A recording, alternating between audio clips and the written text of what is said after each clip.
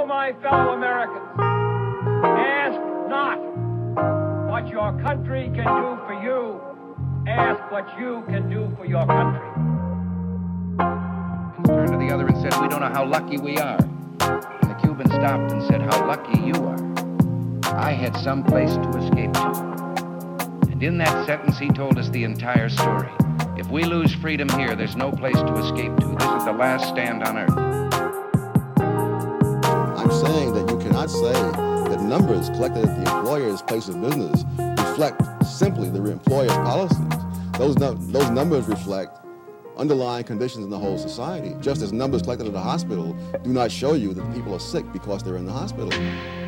Good morning, good afternoon, good evening. You're tuning in to The Unveiled Patriot with yours truly, Travis Masterbone, and this is Convo number 9 with Peter MEYERHOFF, aka Chappy. Now, this episode is a bit different than the others. I bumped into Peter, who is the host of the podcast Roll Call with Chappy. Chappy is his nickname. We will definitely get into that. But, I met Peter at Turning Point USA at the convention in Phoenix. We clicked immediately, and he chatted with me briefly about his episode. I was a teenage felon on Vice TV, and it absolutely blew my mind. He has an incredible and amazing story, a lot of ups, a lot of downs, to say the least, and then ends with a lot of ups again. And so I wanted to really jump into it. I felt like it's a very insightful and deep episode. And we definitely get into, how he ended up the way he did from a kid who had the world in his palm, so to speak, and how it changed quickly from drug abuse, reckless criminal activity, lifestyle, and it led to him facing 12 years in state prison. And so I wanted to talk about a little bit of his upbringing today, his family, the events that specifically led to the sentencing. Again, how he got the nickname Chappy when he was in prison. We go into a little bit about what it was like inside of prison, things that positively worked out for him, but also his struggles. And then, of course, his struggles when he got out of prison, his abuse with alcohol and nearly dying from a drug overdose. And after that, that moment changed his life, committed to staying sober. He became a multimillionaire within 5 years after getting out of prison, just a really big turnaround, but he ends up dropping it in that career to chase even deeper and meaningful ambitions like his podcasts, his clothing line, and application Sober Life to help people in recovery with sobriety. And then he is looking to take his own curriculum to jails and prisons to help these inmates kind of find the same path to success that he found. And I'm sure this is a much, much needed individual in this scene and in this environment to help these individuals once they get back into the real world, especially with all the darkness, which there was plenty of that in his story. So I hope you enjoy it. We will definitely briefly talk about some politics here and there and at the end. But overall, I just really like the change of pace today, and I hope you did too. So please enjoy. Here is Convo number 9 with Peter MEYERHOFF, a.k.a. Chappy. Peter MEYERHOFF, welcome to the Unveiled Patriot, brother. Welcome. Thank you for having me. Awesome. Appreciate you giving your time to me today. I brought you on. We met at Turning Point USA, and just connected and, did a quick bond there. And I just thought to myself, man, this guy has a insane story and an insane upbringing all the way to where you are now. And just some of the stuff that you told me that you were doing now and what you've been through is just really something that I felt like we can really engage with here on the podcast. Touch base on, first off, just kind of introduce yourself briefly. And then, I really want you to kind of get into the beginnings of your upbringing, just a little bit of that, and we'll go from there. Yeah. Cool. Yeah. So my name is Peter MEYERHOFF. Nickname is Chappy. I am actually just turned 37 years old last week. And I'll give you a little brief run. Thank you. Yeah, I'll give you a brief rundown. I had a I had it all as a kid. You know, I had a modeling agent when I was like 13. I was in a movie as a kid. I was the best athlete, you know, the most popular kid. You were in a movie? Yeah, I was actually with Hideo Nomo when he just came over to America to play. And it was actually a baseball movie. Oh, wow. Okay. And I was a kid that was actually, it's funny, I was a kid that was mad that he was coming over to the America to play baseball and I had never heard his name before. And yeah, so I had it all. I mean, childhood was very good, you know. And when I got into drugs really bad in high school, I threw all the athletics away, modeling, everything. I threw everything away for drugs and ended up getting wrapped up with a really, really bad crowd of dudes, and ended up, instead of graduating high school, I went away to prison, spring break my senior year of high school, and got sentenced to a 12-year sentence in the Department of Corrections and served almost 12 years straight. And I was in prison from from 18 years old all the way until I was 30 years old. And I got out a month after I turned 30. That's quite a spring break. Yes, that's a long spring break. So yeah, if most people, if they remember, Vice has been around for a while, right? Yes. And so you had an episode on a specific show, I Was a Teenage Felon. Yep. And you can still find that on YouTube right now. And it's on Vice's YouTube, and as reruns air every week or two. I get all the new follow requests when they can tell they play reruns and stuff, so it's always on TV. That's interesting. What's your thoughts on just rewatching that? Or when was the last time you rewatched it?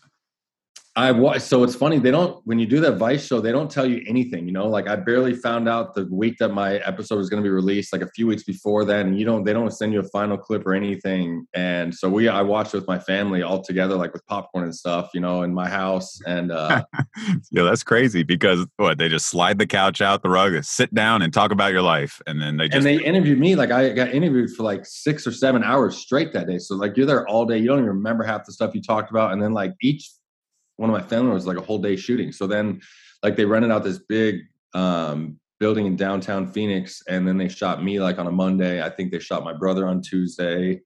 Then they shot my mom and my dad. And like every single person was like full day recording. So you have no idea what it is. And when we watched it, it's crazy seeing yourself on like real TV, you know, but I can imagine.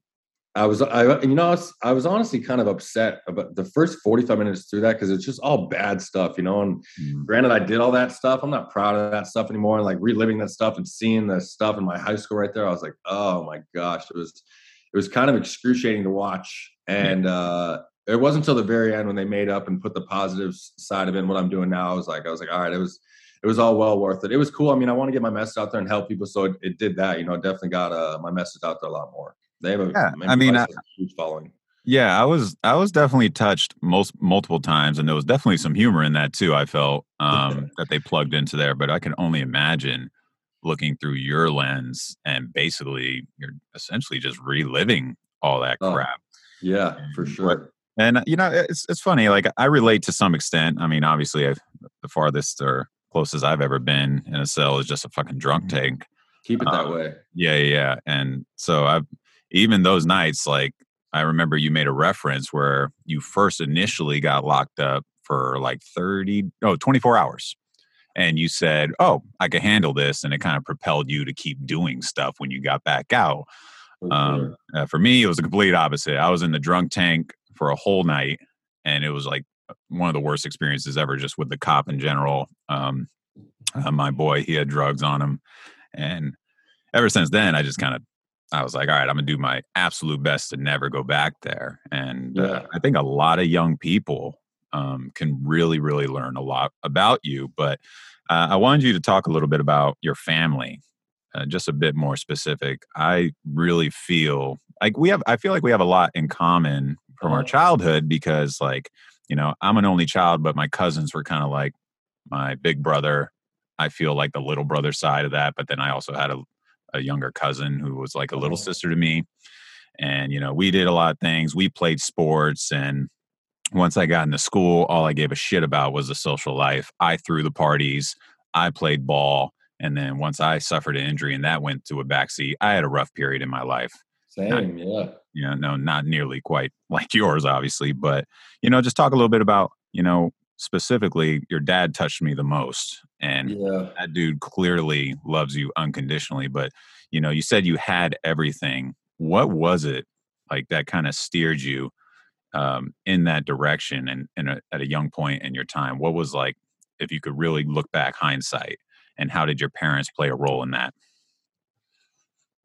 Yeah, so I mean, I had the one really bad instance, which is what really changed my childhood. You know, I chose to Vice. They kind of went back and forth on airing that part of it, and then the directors all and producers chose not to air it. You know, but I said I was going to finally be open about it because I feel like it happens more often than not, and people don't talk about it because there's this bad stigma towards it. But I had so my mom was a flight attendant, and that's how I got in with all the older kids. You know, my parents divorced when I was 10, and my mom was a flight attendant, so she was out of town 5 nights a week growing up. You know, so my house was the party house. Like I said, I was the athlete. You could come to my house on the weekends. There was no parents there, so we all drank and did the normal stuff that we do as kids.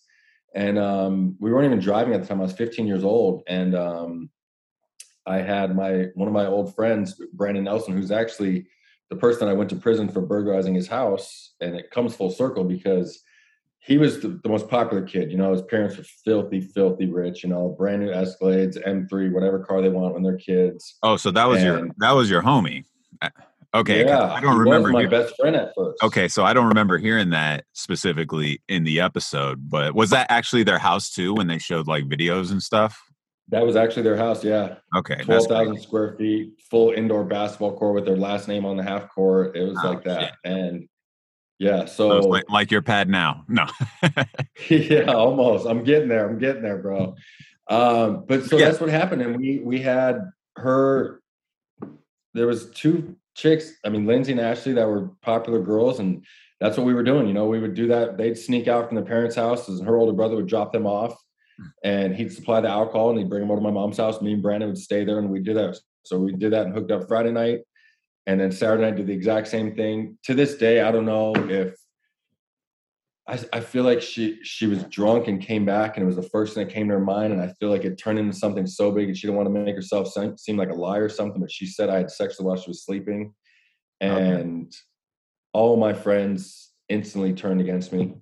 Even my best friend Brandon Nelson, who was there and knew what we were doing, like they came over to hook up with us, and because that was my thing with him, all he had to do is just say what happened, and it gets shut down, you know. But nobody would stand up for me, you know. And when you're kids are easily impressionable, you know, and no one wants to fight the grain and go against the grain, you know, and if everybody's saying this happened, then they're all going to jump on the bandwagon. So that was what propelled me to, so I instantly had to drop out of school. So I couldn't even go to school anymore. So I dropped out of school and started hanging out with the kids that aren't in school, and instantly overnight go from being like a teen celebrity to being like public enemy number 1, and start hanging out with dudes that aren't in school and steal cars and do drugs. And I experimented with a bunch of drugs my first week, and I'd never even seen those drugs before, you know, but I didn't really have too much to behave for at that point. So that was what really took me downhill, you know, and took my parents along for the ride. And I mean, I have the most, I'm very honest about this. My dad is a hard ass and he's a dick, but he loves me. And I have the most amazing parents ever to put up with all the shit that I put them through. And after that, you know, nobody could say anything to me. I didn't listen to nobody, you know, and they knew I was headed towards prison. Like when I finally got locked up, my family was happy. They're like, at least you're going to be safe in prison, you know? Yeah. That's how bad it got. So. Yeah, that's crazy. And so I don't remember that specific story in that episode. So that's good. That's exactly what I wanted to see. I wanted to see what was your. You got the uncut version because Vice wouldn't air that part. Oh, okay. And so, yeah, so that was the point where everything kind of turned and you just resorted connecting with people that weren't in the right, place in life. And then you just kind of followed suit, right? Yep, and they weren't in school, so they didn't hear the bullshit rumors that were going around, and they didn't know anything about me other than I was this down, crazy kid, and I was down to try whatever drugs they wanted, and I wanted anything to numb my pain and not feel what I was feeling as a kid, you know? Mm-hmm. Yeah, you mentioned that you had like a sports injury too, and that kind of tipped you leaning towards pills and stuff like that, and so you want to go into that a little 100%, bit? Yeah, I had a couple knee surgeries. We talked about that too. I had a couple knee surgeries, and then you start experimenting with pills, you know, and then once that thing starts, I mean, they prescribe those things like they're candy nowadays, you know, and that's why I chose to be very open about that too, because I mean, kids do Percocets, they don't even know what the hell they are. I mean, it's heroin. Yeah, and people don't even know that. It's pretty insane, and especially now, and it must have been a coincidence or some type of alignment in the universe. Like when you sent me all those episodes, I went in downtown Scottsdale. and there was like a dare table set up, and literally just trying to, hey, asking for donations about fentanyl and all this stuff. And it's like a real thing. And I swear I train a client who's just in a box in fucking California. He's just locked indoors. And so he reads an article about fentanyl being the #1 killer right now. And he asked me, he's like, Travis, do you think that's real? Or do you think it's like fear tactics or whatever? And I'm like, fear tactics, but he's the one in the home, locked up, masked up. But for some reason, if you're like left-winged, that opioid thing and fentanyl crisis, it's a fear tactic through them. It's crazy. Oh, they'll probably want to blame it on COVID. Yeah, for sure. It's crazy. And so that transitioned you into harder drugs. So I think it was crazy that you were going to this trailer park for the drug dealer and just trading him random shit that you stole. And that's what we do every day. That was our entire lives as kids. We'd go out selling drugs, doing whatever in the daytime, washing our cars, doing dumb shit, shoplifting all day. And then at nighttime, we'd go out just jacking all night. And then whenever we get done, then we'd go to our drug dealer's house in the south side of Phoenix and trade him whatever stuff we had. And that was what I did as a kid. That was my life. No parental supervision. I was running from my parents, just driving stolen cars, just doing the worst shit possible, Man, that's insane. And so what were the exact charges? I know that you had like a couple, but then there was one that really hit you with that crazy sentencing. So if you want to go into maybe the main things, like I want you to tell the Mercedes story and then go into the heist and the actual sentencing that kind of. Yeah, so I got arrested I had 4 felonies that I got convicted of. One was for cashing stolen checks. I mean, we were cashing just stolen checks that we'd steal from people, going to checks cashing place, and I'm in there cashing another stolen check, and the doors lock and cops pull up out front. And I was like, oh my gosh. And then of course I had a bunch of weed and meth in my backpack and a gun. They take that. I get out on that. And then I got arrested for stealing the Mercedes-Benz from the Mercedes-Benz of Chandler. Back when the movie Gone in 60 Seconds that came out, they said those Mercedes were unstealable because they had the laser cut car keys. Being in the state of mind I was in, I was like, I'm going to go show them that they're not unstealable. I'm going to go steal one. So that was the first night I found out what bolt cutters were. And literally I was like, get me these, and I, no joke, my drug dealer had them when I was 18, and he showed me what they were and like cut a lock right in front of me. And I was just like, let me have these, let me get out of here. I need to go jack shit now, and I don't even know how we came across the Mercedes-Benz dealership right there in Ahwatukee. And they still kept the lock boxes on the windows at night. And I literally walked the lot and picked which one I wanted. And then I cut there's a little metal clasp that goes on the window. And I just snipped that like with scissors with the bolt cutters and cut that lockbox off. Took the lockbox down to the church by my school and slammed it on the ground like 10 times in a row as hard as I could. And the thing busts in half, and then the Mercedes-Benz key pops out. So then I have my buddy drop me off back there. And there's the big swinging fences that open up the dealership lots, So I have to go cut that with a chain. And I was so small and sucked up then, like I couldn't even cut that big ass chain. I had to brace the big bolt cutter on the ground and just push in. So I popped that chain, got the whole gate off, and I drove off in a brand new Mercedes-Benz. I think it was an $85,000 car, and still had plastic on the seats. Yeah. And I had that thing about 2.5 hours. Yep. And then you did the most rational thing, went and showcased at your high school. Yeah. What else would you do? I had to go show off in high school that I wasn't in school anymore, and I had a Mercedes-Benz. I couldn't tell why one of the windows was broken though. It's pretty fucking hilarious, but it is true. The realest thing is, like, once you are on those drugs, correct me if I'm wrong, you are a completely different person. 100%. And you don't even have rational thoughts. Like I thought that was normal. Like literally, like my thoughts for the day was how I was going to get the windows tinted and find rims for the car. Like that was my thought. Like I didn't even think about the fact that there was low jack on it, that they could find the car. It was stolen. There's no license plate on it. Like it's and then my final charge was 10 of us kids decided to go burglarize a house in Ahwatukee during spring break with what should have been my senior high school.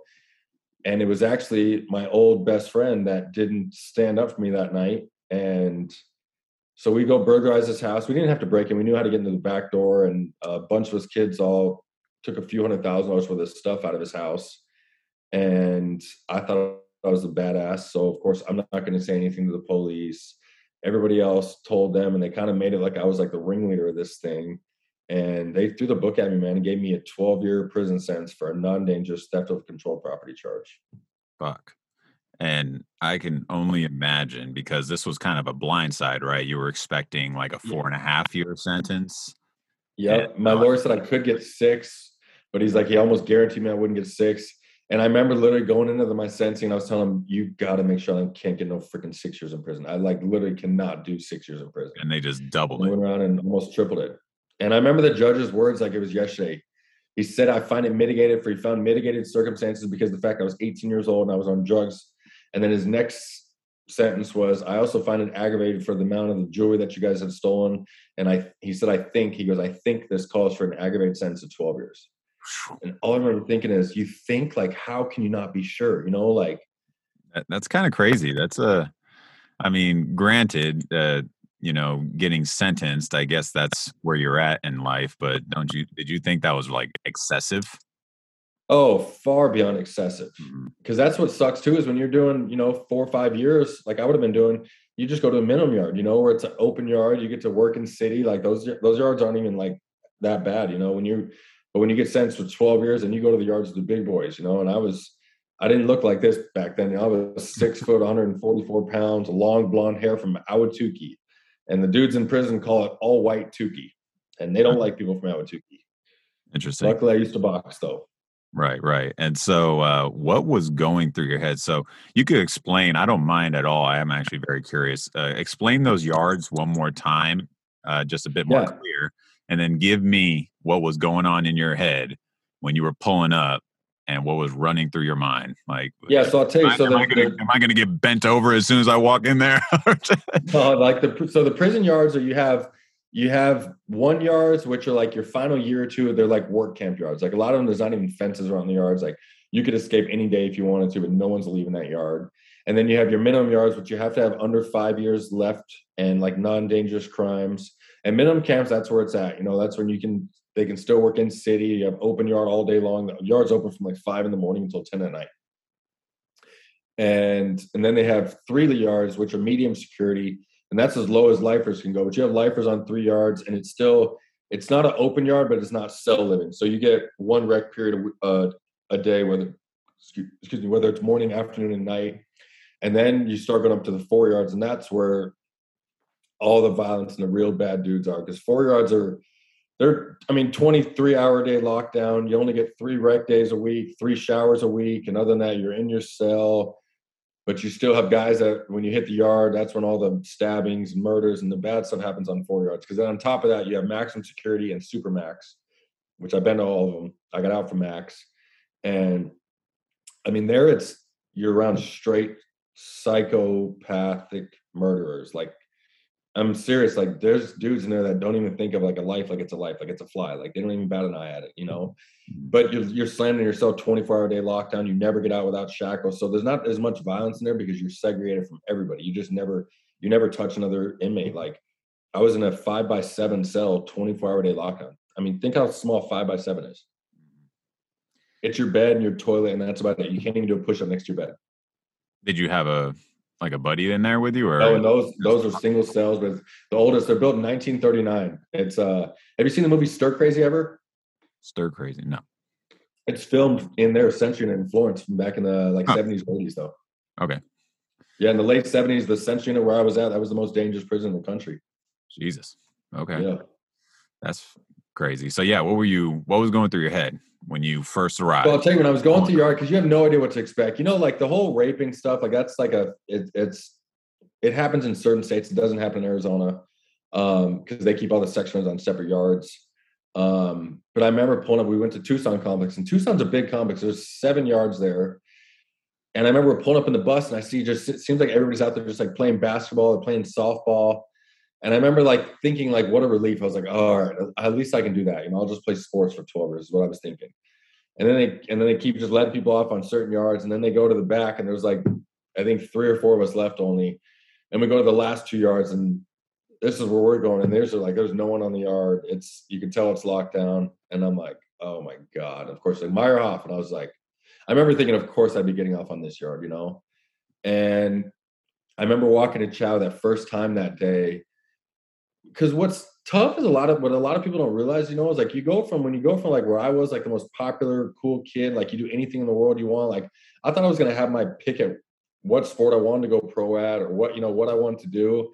And I thought the rest of my life was going to be like that. And then you go in there and you're like, not only just like, you feel like a lame because no one knows you, but like, you just feel like you're invincible. Like nobody can even see you. Like nobody even knows me. And I remember thinking like, oh my God, this is going to be a lonely ass 12 years. You know what I mean? Like, how am I going to do this? You know? And then they give you the whole rundowns about like sucker punches. And that's what they tell you right when you hit the yard. Like, do you know why they call it a sucker punch?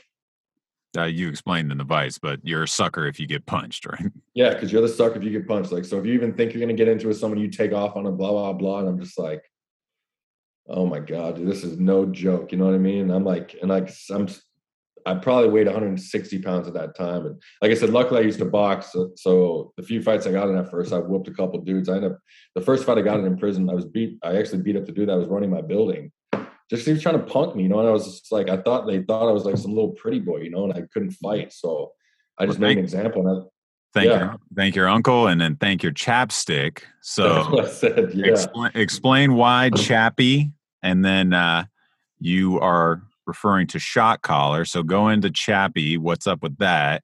Yeah, well, one is I'm addicted to chapstick. That chapstick right there in hand. Yeah, I wear it all day long, and it started from my uncle. So my uncle was a pro boxer, and he's the one that got me into boxing. Like I said, luckily, I think it saved my life with the whole prison thing. And definitely the only reason I ended up being a shot was because I was so tough, you know.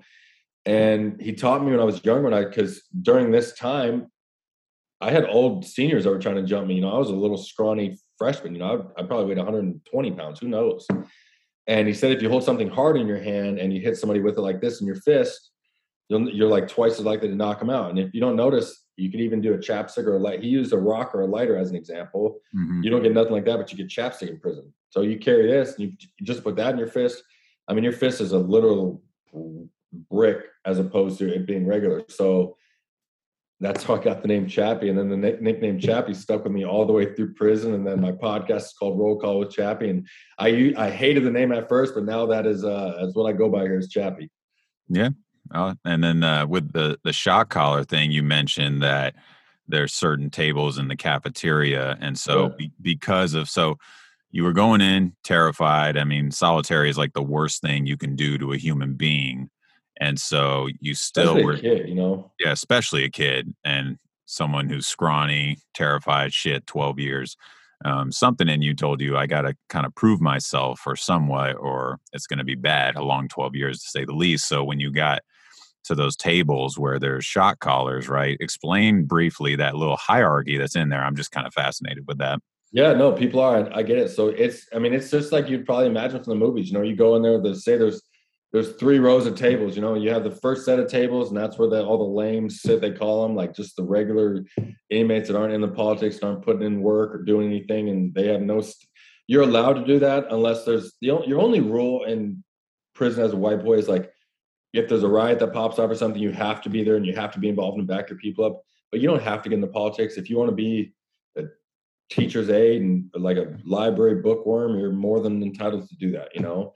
Mm-hmm. I wasn't going to spend my life like that, you know, and especially because I had so much time. So then you have your first row, which is all the regular lames, they call them. And then your second row of tables, which is all the soldiers, you know, like all the torpedoes and me when I was younger and all the dudes that are like, have their hand raised to put in work on people and the gangster dudes. And then you have the very back table, which is just the head table. And that's where the bosses sit, the shot callers, you know, and, yeah, it is beyond a like privilege to sit at that table in there. You know what I mean? I don't care. And here's the deal. There could be because a lot of times there's no one even sitting at the head table. There's certain buildings that not one dude even sits at that table. And it doesn't matter if every other table is filled and there's nowhere to sit. You don't ever sit at that table. You literally stand with your tray and wait until you have a seat open. Yeah, because I found it interesting where they popped up career opportunities in the Vice. I was just like, that's pretty funny. But at the same time, like since I don't see myself ever being in prison, I was always curious how human nature with those hierarchies kind of really worked together, and they had to work together in there.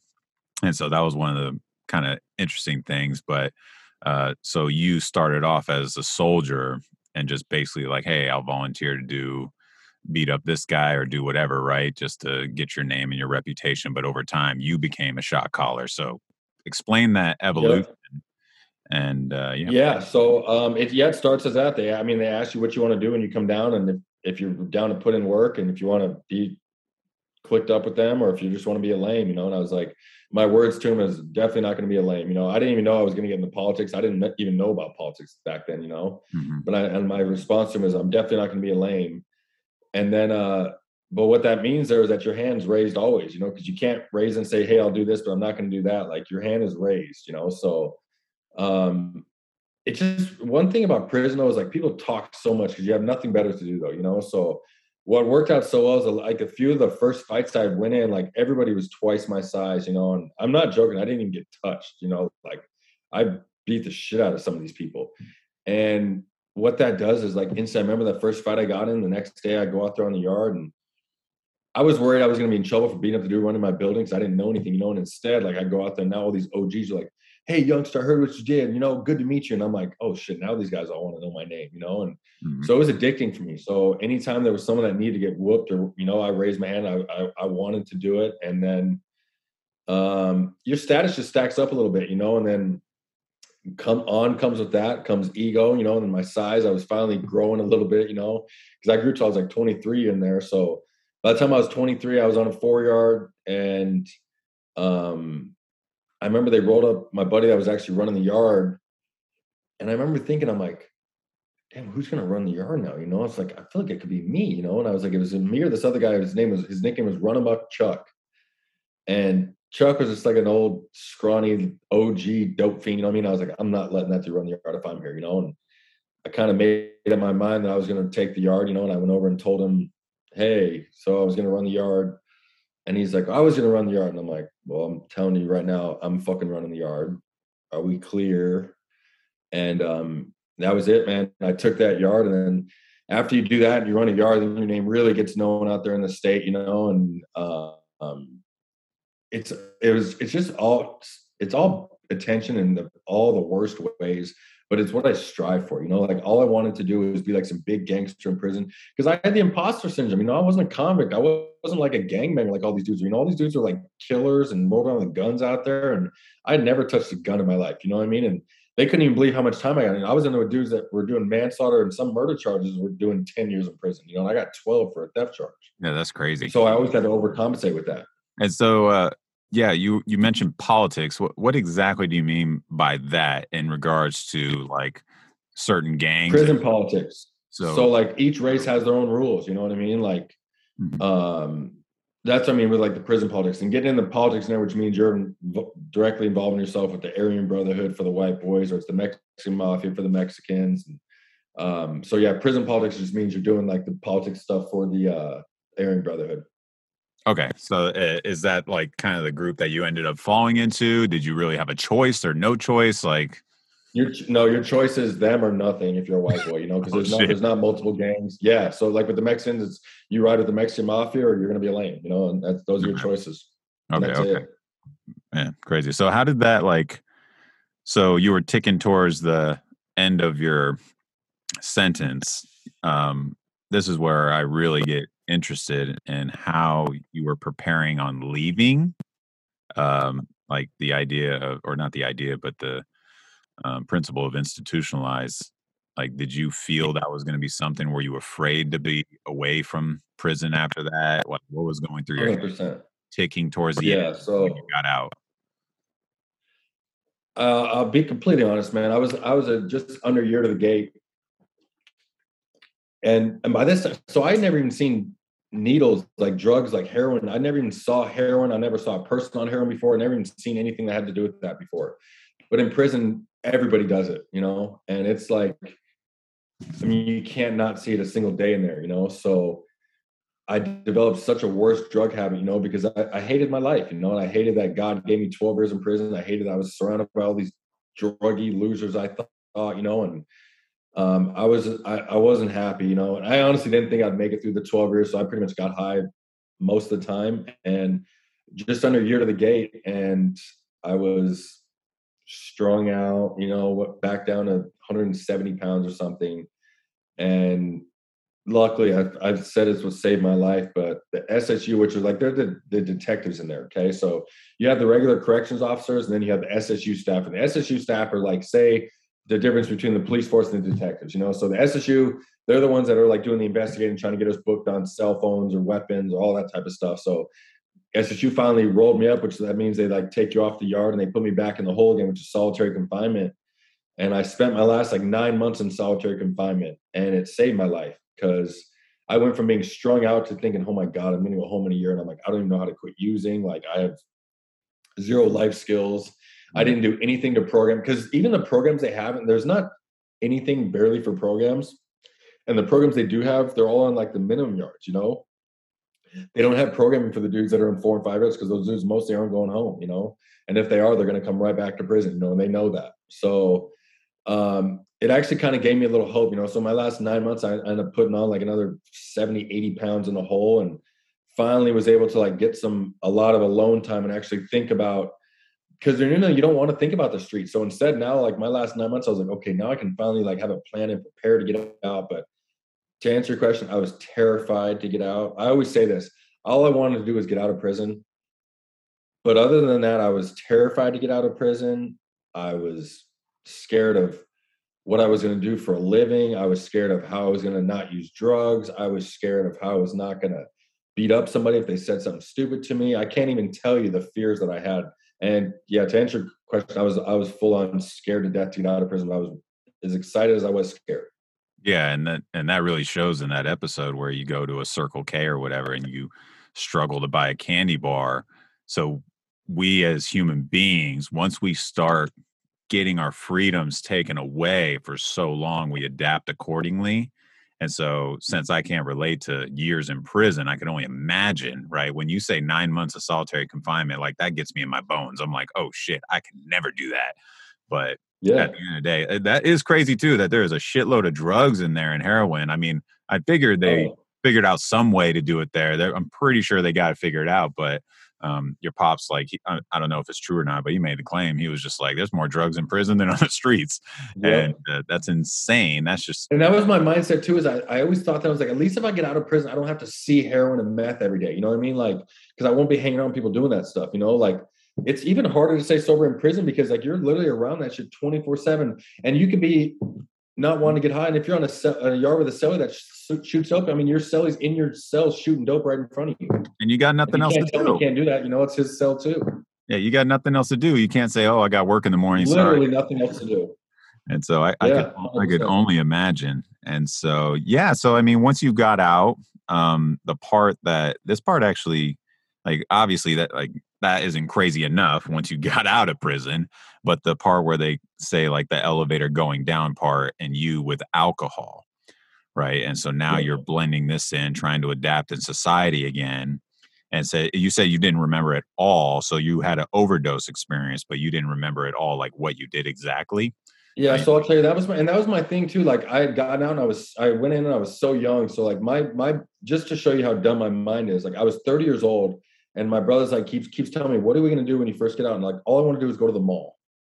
Because like I remember we used to go to the mall and steal shit. Now I'm like, I want to go walk on the mall and not steal stuff now and buy stuff, you know? But that was like my mindset. So I'm 30 years old, this prison shot caller getting out, like all I want to do is go to the mall and go shopping, you know? And I wanted to drink and party, you know, and go hook up with chicks and just do what normal kids get to do that I'd missed out on, you know? And the problem with me though is like with alcohol, I'm not one of those closet drinkers. I don't drink by myself. Like I like to party and drink, but when I drink, I don't have an off button. And I'll say fuck it to anything pretty much when I do that. And so, yeah, I had actually an overdose. I was at a buddy's birthday party and I remember we were drinking in the afternoon and I remember the last thing was I did a Rumpelman shot and I don't remember leaving the bar even. Somehow I left the bar and went and got high and overdosed. And next thing I remember is I'm strapped up in a ambulance on the way to the hospital, and I kind of come to it. I remember asking the paramedic, like, what the hell happened? I thought I got in a bar fight. And he's like, you overdosed. And I remember telling him I don't even use drugs anymore. And he's like, well, you did today. And I remember thinking, you've got to be kidding me. You know what I mean? Like, what an idiot I am. Like, how did I go back to using? Like, I deserved, and I remember at that time, I wish I would have just died. I was like, dude, I'm over fighting this shit. You know, like I literally want to give up on life. And I was honestly mad that I was saved. And what's a very crazy story, and this what kind of got me on my mission now. And I always thought that I was saved for like a bigger purpose, you know, because when my ex-girlfriend's sister found me,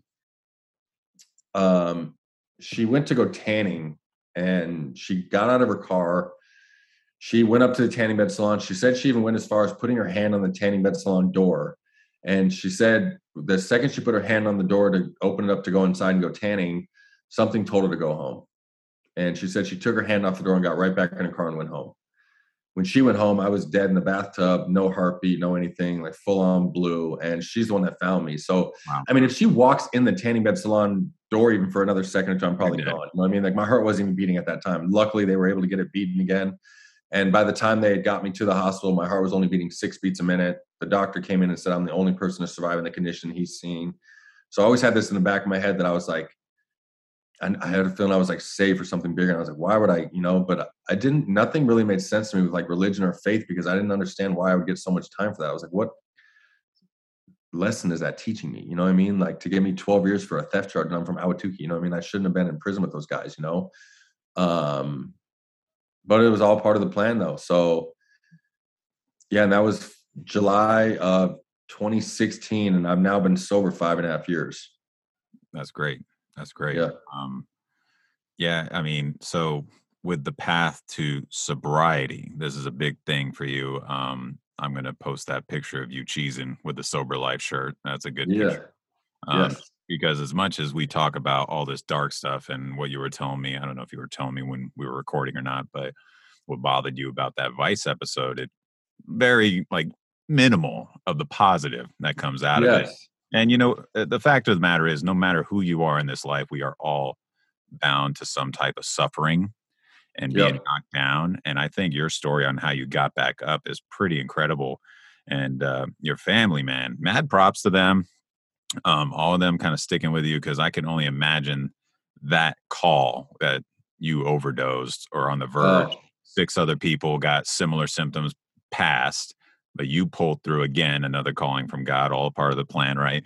Yep. And for the most part, like, you had a good foundation there, and then now add the sober life to your life. Like, how did that change? Go to your car dealership gig and just tell me a little bit about how you started progressing yourself. Where, you know, what are the successful tangents and branches that you hung off of?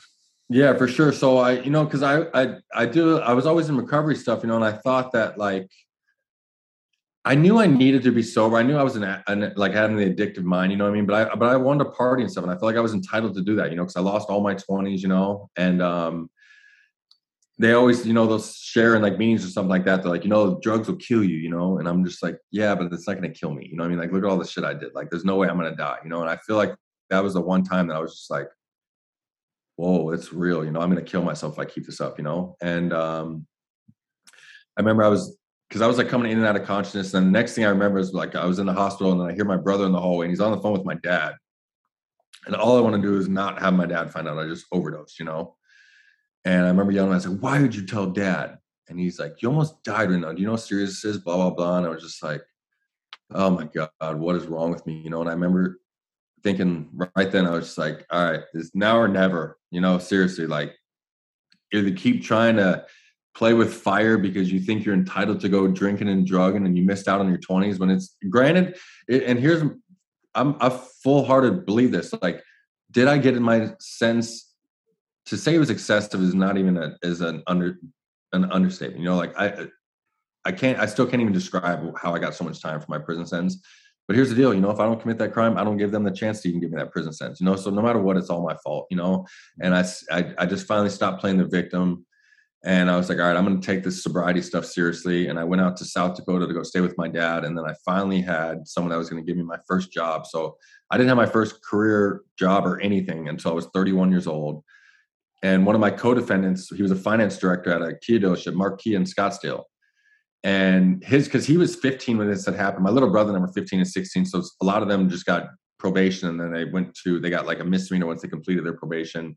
So they didn't even have a felony on their record. And he finally got an in with me to go talk to the general manager, and they were going to possibly hire me to go sell cars.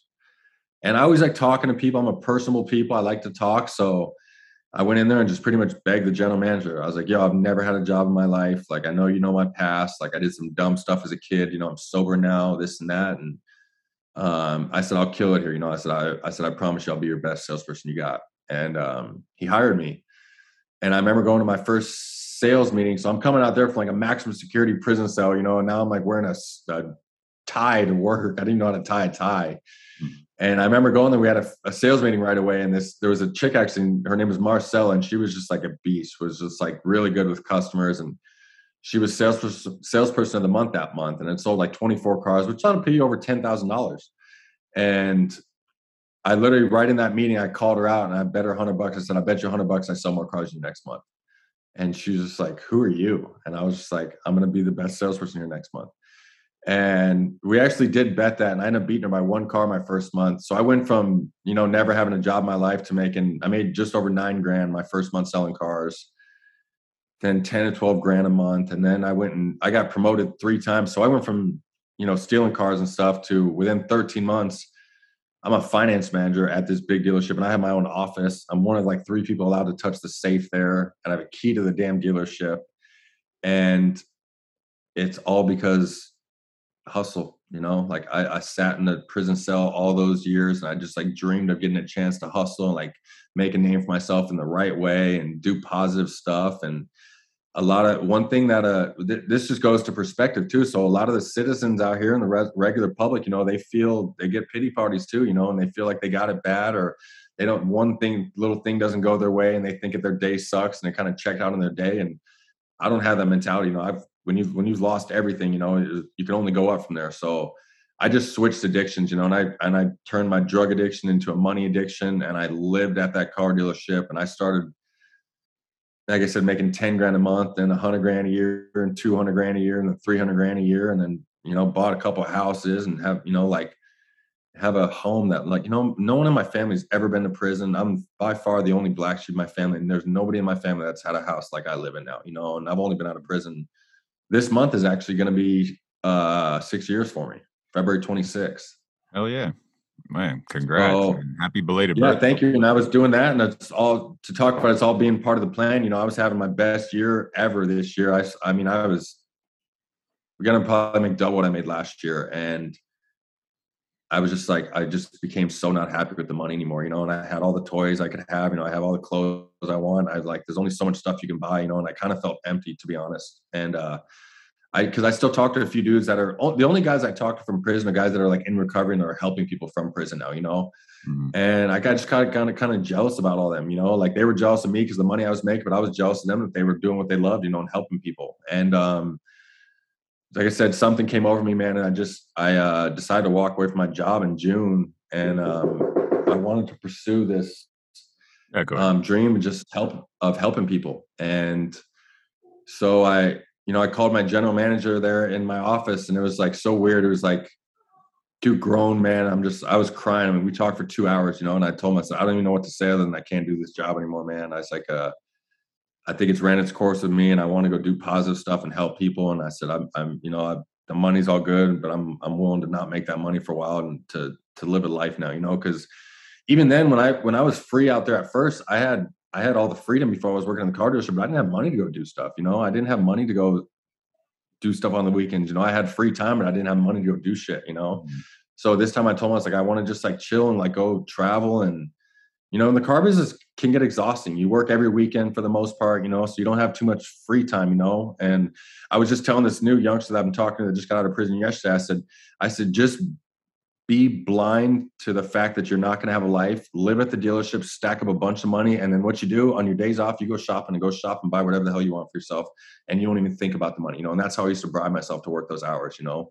And so, yeah, I decided to walk away from that just this last June. That's when I launched my podcast and my website. And I'm in the process of developing some pretty state-of-the-art curriculum that's going to be its own app called Sober Life with Chappy in the App Store. And it's going to be in prisons and jails there too, so we can mentor these guys and get them help when they're in there, and then also maintain coverage with them when they get out through my app. That's great.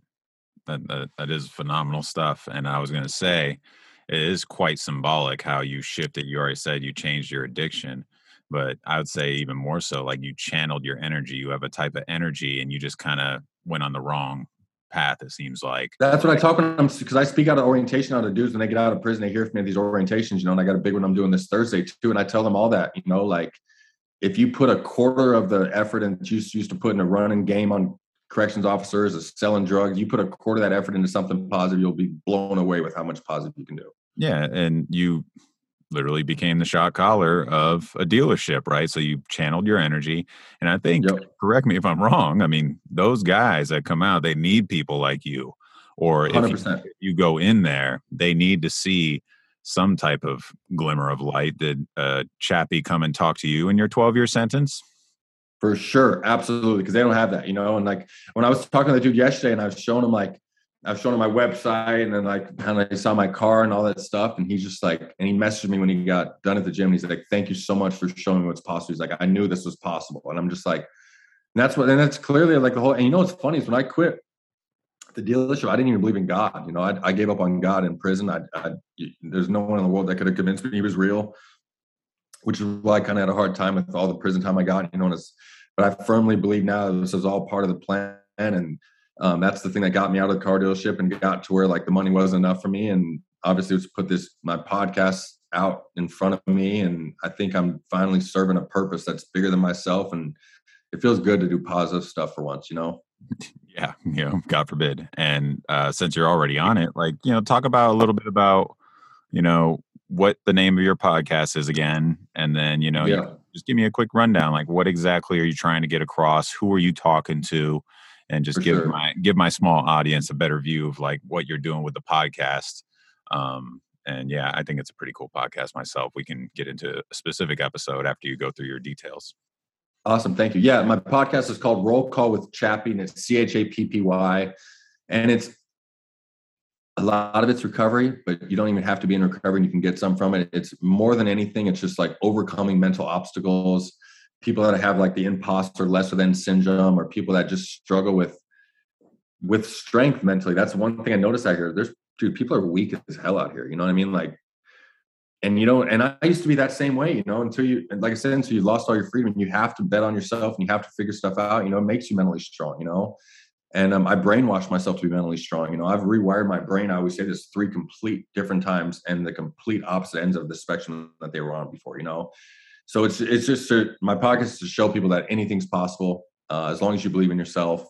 And I have people that are on there that overcome some crazy, crazy stories. I even threw Sheriff Lamb in there because I'm trying to bridge the gap there between, ex-gangbangers, inmates, convicts, and law enforcement. Like Sheriff Lamb is one of my good friends nowadays. I actually call each other on the phone, which is like, and it's funny. Every time I see Sheriff Lamb pop up on my caller ID, I'm like, I feel like it's my dad calling me. I'm like, oh, fuck, I'm in trouble. Like Sheriff Lamb. I'm like, gotta make sure the music's turned down and stuff, But he's the greatest human being, and he's like, he turned into a friend of mine now, So, and that's super cool. I had Josh Scott. Yeah, I had Josh Scott on there who did 10 years in prison and is a big country star now.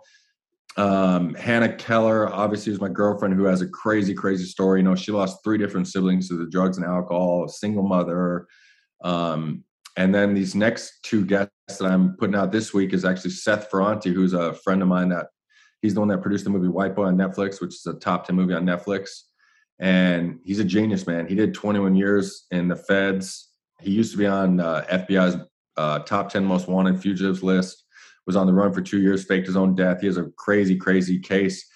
But he got a master's degree and a bunch of college degrees in prison and he started writing for Vice when he was still serving his 21-year prison sentence. Had his wife create an LLC, and his wife did the whole 21-year prison sentence with him, and they're still together to this day. And they have the most amazing Don't bring you and your lady around them though, because when you leave your lady, you're like, I wish you looked at me like Seth looks at his wife. How come you don't touch me like that? Like, I'm serious. But it's so cool to see because I know what they've been through together, and that type of stuff can just give you like an unbreakable bond. So I'm doing him next. And then I got teamed up with this. It's called this Sister Mary House Prep. Have you heard of it? It's called the Partnership for Reentry Program. No. So it's in LA. So you can Google Sister Mary. She's like famous. She's been getting these lifers out of prison for 60 years now. Dudes that were doing, some are doing death row sentences, natural life sentences. And they all write her and correspond to her through her nonprofit. And she goes and visits them and then visits them on the parole hearings and fights to get these guys out. And then they go out there and she employs them because they can't get jobs. I mean, these dudes they did time like 20, 30, 44 years straight. And I met one of the youngsters there who's Carlos, who did 17 and a half years straight. And he hasn't even been out 6 months. And I just took a real liking to him. He was fresh out when I met him. He'd just gotten out. And I went out there and I brought those guys like a whole truckload of clothes and took them all to dinner. And I just feel real close to that type of stuff, and because they give me new gratitude, you know what I mean? Like, you see the clothes they're wearing. I'm like, how can I bitch about what I'm doing now? Like, it just makes you put your own life into perspective. So it helps me a ton more than I'm even helping them, And so I got Carlos. He's actually coming out here on his first trip ever leaving California in his life. And he's coming in tomorrow and I'm hooking up with him and Seth. So they're both staying with me. And we're going to knock out a couple of podcasts. But I'm going to Carlos's insight on life will change people's lives the way they look at their own lives forever, So just all positive motivation stuff. I want people to listen to my podcast and think that they can run through a freaking wall. If they want to run through a wall, think they can overcome an addiction. If they're struggling with an addiction, I want people to think that they don't have to have anxiety when they're meeting new people. You just man up and do shit, and you can overcome anything as long as you just do it, So that's my main goal there. Awesome. Yeah, that's beautiful. Yeah, Carlos isn't going to leave Arizona once he gets here. Wait till you see. Yeah, for sure. I'm going to record him, pull up to my house, and get this whole shit on film. Hell yeah. That's awesome stuff, man. And it's just, I really enjoy the podcast. Yeah, the one with your lady, man, that one gave me goosebumps. I swear I was fighting back the tears. But I do. You didn't cry for real? I was close. There was a couple where I was like, holy God. You're the first person, I'm no joke, to get through without crying. Like, I've had bad, Tommy Vex, you follow him? Yeah, I do. Mm-hmm. Dude, he messaged me afterwards. He's like, bro, I don't ever cry. And that made me cry. He's, I've had the baddest dudes ever cry. So you're no joke, the first person that's ever not cried. So, and I tell people when I'm showing them that, I'm like, listen to episode 1 or episode 6, and I promise you will cry. Yeah, I mean, don't get me wrong. I was definitely impacted, and I was sitting there just like stunned. But it's a amazing story again, and it just goes to show people go through their shit, and it's important to kind of get through. And it's awesome that you guys just kind of it shows my biggest message. Like, and I mean this with all my heart. Like, her as well as everybody else doesn't know how in the hell a world a dude like me can do 12 years in prison and then do what I'm doing now. I can't fathom how you could lose 3 siblings and not kill yourself. Like, seriously, you know what I mean? Like, dude, me and my brother, I'll tell you right now, me and my brother we're alpha males. He's on the wrong path. I just don't agree with stuff he's doing. And he doesn't do drugs or anything though. So I'm not going to try and say anything bad about him like that. But we haven't spoken in 3 or 4 months, and not even on my birthday, Christmas or anything.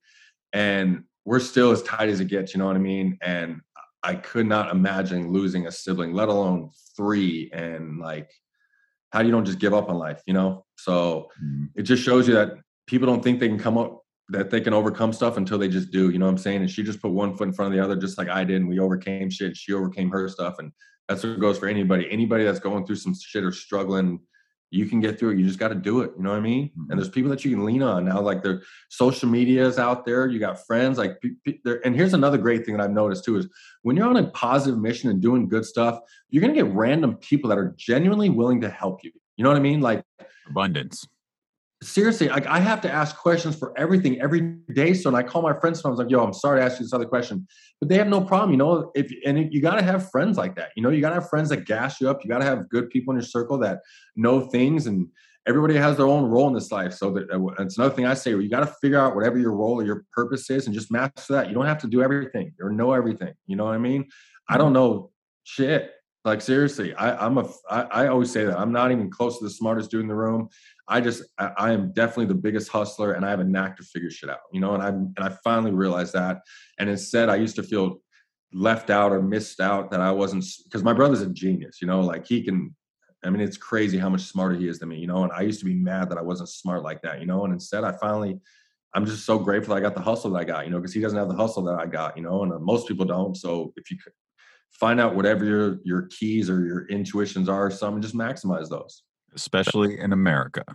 Right. Absolutely. Because America, you can do anything you want. I don't care what the liberals say. Exactly. And so perfect segue. With politics, I'm assuming when you were out um, stealing the devices Mercedes. and whatever, the Mercedes, stealing whatever you needed for your meth, you weren't thinking of politics. Never. And then the only politics you thought about was in prison. When did you start really seeing that coming into your life, considering we met at Turning Point, the conservative convention in Phoenix? To be honest, and that's what's crazy, is even when Trump became president, I didn't even get that. I didn't care. I don't have time for that Me politics shit. I didn't get into politics until right before Trump got out of office, honestly. The same time. Because I had heard so much shit about the left side and I just saw so much stuff. And if anybody just looks with their own two eyes, I don't know anything about politics. And I can see as plain as day what's going on. You know what I mean? Mm-hmm. If you just take a time to look and not like watch news and actually like do your own research and like look at what's going on and see their lies, it's almost comical that people can't see this, you know? And I'm at the point now where I feel bad for them. Like I see these people wearing these double masks. I'm just like, dude, you're never, ever going to get it. Right. You know? Mm-hmm. So I'm not even a politic fan. And the only time I got into it was right before Trump was getting out of office. And I feel like I'm in it now because I feel like it's our job to at this point. You know, stuff's gotten so bad. I feel like we have a duty to our country to, if anything else, at least just be aware and spread positive messages because everything else gets censored. So I just feel like it's our, you know, we have just like I share this in meetings now, you know, because I don't think about drinking or using. My obsession is completely gone. You know, God removed it, whatever removed it. It doesn't cross my mind no matter what I go through. But you still got to do it. You know what I mean? And I have it. That's why when I go to meetings, I go to just share hope. You know, when I share my story there, I help people. You know, I go to a meeting every day, not because I'm thinking about drinking, using, but I go to show people and show the guy that's just struggling, like what he can do when he changes his life, you know. And I feel like I share there that I have a duty to pass on my message because I've been given this life that I don't deserve. And I feel like we all have that same duty to do this for our country. Yeah. You know? And that mentality too. Like I became, because I didn't know shit. Literally, we're on the same wavelength when it comes to the politics crap. I literally gave 0 fucks about Trump in office. Nothing to do with my life. I was like, I have to make money, eat. I used to think I liked Bill Clinton.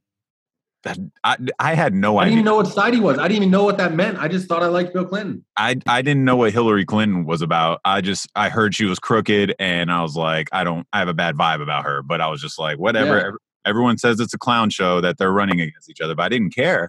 And so on that point of yours, you're out there pushing values and it's a mind state. And I don't care what anyone says at this point. Like, I'm just over it. Like, if you put your mind to it, you can get it done. But the problem is you're not going to probably do as much if you're out in Zimbabwe or, you know, in some dirt poor country. In those countries, they can have whatever mind state.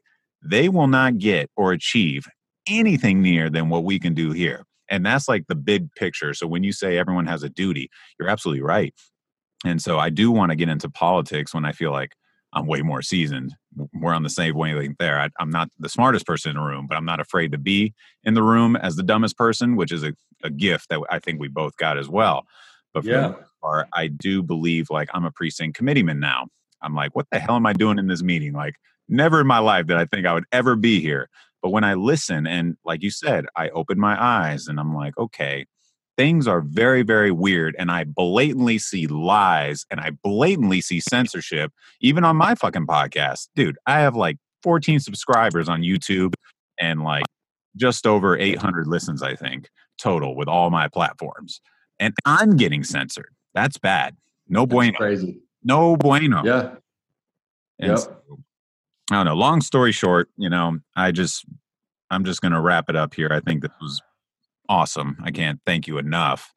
But yeah, is there any, I want you to just do your last plugs, just short and brief. The podcast, again, revisit the Sober Life app. I think that is a phenomenal thing you got going on. Would love to hear more about that, even off the show. Just send me whatever you got, merchandise, what have you, and then whatever else you want to say to end it. Cool. Yeah. Thank you. Yeah. So the podcast is Roll Call with Chappy. It's on all platforms, YouTube, Spotify, Apple. I also have my website, which is petermeyerhoff.com, Peter. And then my last name is Meyerhoff. I also have a sober clothing company, which is all on my site too. And it's, if you look, we lost the E. So it's SOBR Life. It's another thing I trademarked too. So I have my own sober clothing brand there as well too. And then my app is going to be tailored off the clothing brand. It's same way, SOBR, Sober Life with Chappy. And it's going to the prisons. I'm going to have like jobs for them with these big providers that are willing to hire felons. I'm going to have housing for them. It's state-of-the-art stuff that's never been done. And the greatest thing about this is because any program that they have in prison, you only get it while you're in prison. Now mine's going to come with it. We're going to give them a year of service when they get out. So we're going to mentor them and monitor them the whole time when they get out. I'm going to give them workout plans, all kind of stuff. So we're not only going to just help them get their mind running right while they're in there, but we're going to keep them up to date with them and keep track of them when they get out there. They're going to have a whole little sober community out there to make something of themselves. And what works even better is I go to the prisons now, and instead of it being some dude that got a degree or something, talking to these guys, it's me, the shot caller. I used to run the fucking yard you guys on. You guys better listen to me. If not, you're not gonna have anything. It's that's a way better avenue in my opinion. It is. And are you also hitting like the fitness nutrition aspect of it at all, or is there anything plugged I'm going to. So I don't know how crazy I'm gonna get with it. Hannah is a certified personal trainer too, so I'm for sure gonna have her help me. If not, maybe just a meal, because one thing you don't realize is when you're in prison, you only get push-ups and pull-ups, so they don't even know what machines to use. So I'm going to have at least just some basic stuff on like what machines to do, like back workouts and chest workouts and stuff like that to use at the gym. So, but it's going to be like a whole lifestyle thing that they can get, man, if they want to change their lives, and they're going to have a streamlined, like venue to all my connections. I'm going to pass it on to them. And so it's going to be some cool state-of-the-art stuff. I'm very, very excited. It's been getting built now for a few months. It should be ready in the next couple months. Yeah. And I'm open to helping you out too. I've been doing the fitness thing for a very long time. And I'm assuming in prison, they aren't serving catering from Dominic's Steakhouse. So No, the nutrition thing, what you're putting in your body, especially them when they're coming out, is that institutionalized, maybe mentally they're there, but physiologically where they can't really pinpoint. This is something to consider as well. Just my tidbit, but for the most part, love what you're doing, dude. Can't thank you enough. Happy belated birthday again. And dude, thank you. Congrats for getting through that shit. You were a prime example of the American dream, man. Like seriously. Cool, man. I appreciate it. Thank you for having me. And I'm glad we met too. Oh yeah, brother. A little coincidence there, huh? A little coincidence. All right. See you, brother. It's all on the plane. Thank you for having me.